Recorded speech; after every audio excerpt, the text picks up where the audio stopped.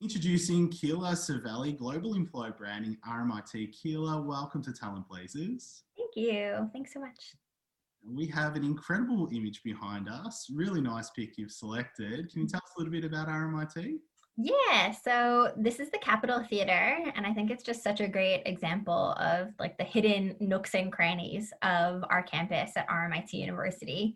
RMIT is a global university with major campuses here, obviously in Melbourne, Vietnam, and Barcelona, with satellite campuses all over the world. We have, I want to say, between 100 and 110,000 students, which is awesome. Definitely leads to a very vibrant cityscape campus when we're all on campus in Melbourne. Yeah, and I was one of those students as well, and really a big advocate for RMIT. Awesome. Awesome. You guys are doing some incredible things with video, many use cases.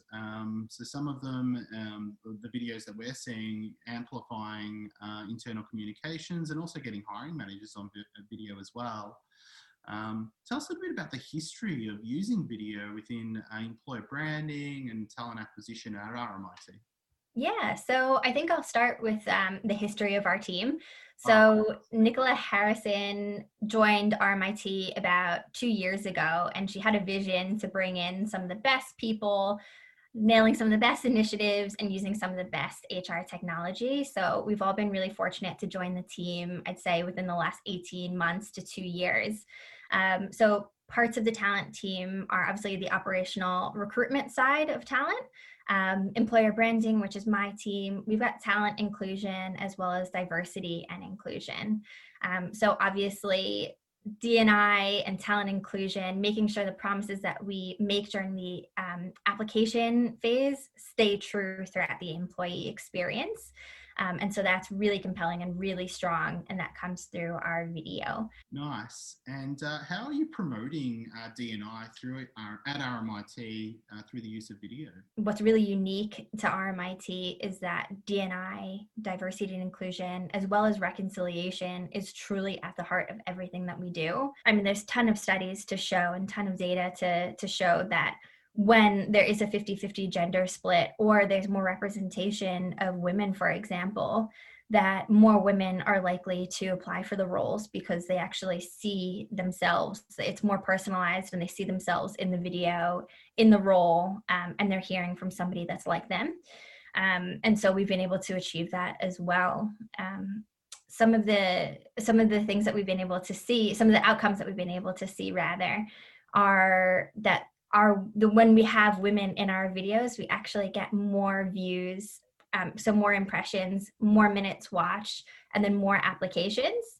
And a great example of that is, I've got my notes here, is we had like a 2-for-1 video. So there was an associate professor or a professor in design. So the video promoted 2 roles. That was promoted by our recruiter, Loretta, and we had a female in the video. And that has been our most successful video to date, with 21,000 views, Wow. 4,000 minutes watched. And again, that was 2 roles that were promoted in this video. So it was a 2-for-1 special, really. And we've actually built case studies off of the success of that video. So it's not just done its job for those 2 roles. It continues to be embedded in the hiring manager briefs. So it continues to convince people of the importance of video and the significance that it has in the employment journey. That's incredible. It sounds like Loretta might even get stopped on the street with all those views. Yeah, she's definitely a star, and she's, I think she is really viewed as a subject matter expert in video for her hiring managers. So she builds that trust right off the bat, and again, delivering that concierge service. Nice. So what have been some of the challenges to get it to the point of success? Some of the challenges, of course, and of course I've used video across many different roles and different organizations, and those challenges are really consistent from organization to organization. So I think the 2 key things are confidence, or lack of confidence, really, in front of camera. I always joke around that everyone's got a really big mouth and feeling really confident until they sit down in front of the camera, and then they clam up and get really nervous. So that's the same for most people. And then the second thing is obviously time. I think everyone thought working from home would mean that they would have a little bit more time on their hands, but that's not the case. And so what we've been able to do to tackle some of those challenges, one, for the confidence piece, is to make sure that we apply the same kind of concierge service that we would in a high production video set to applying that to when people are doing video in their own homes. So that means helping them with their scripting, giving them enough time to practice their script and get comfortable with any type of technology that we're using, as well as making sure that there's a subject matter expert, so a face, a hand-holding kind of scenario to make sure that they feel as comfortable as possible throughout the entire process. Also created some sort of reporting to show the success of each video that's created at the end of a recruitment process. So at the point of shortlisting, we've created a little bit of a report that we can show hiring managers just what that video has helped them achieve to that point. And I think that's been really compelling with our hiring managers too. Nice. That's a really good strategy. Yeah, thanks. How have you been able to meet your D&I requirements? Can you give us a bit of an example? Yeah, so a really incredible initiative that many universities take part in, and RMIT being one of them, is the Athena Swan accreditation.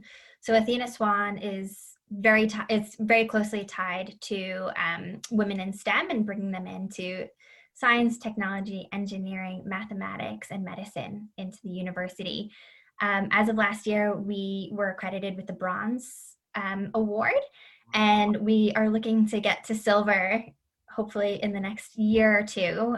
So definitely an incredible accreditation to be a part of. And what we've been really lucky is that our hiring managers, specifically in this area, understand the importance of bringing more women into these underrepresented areas.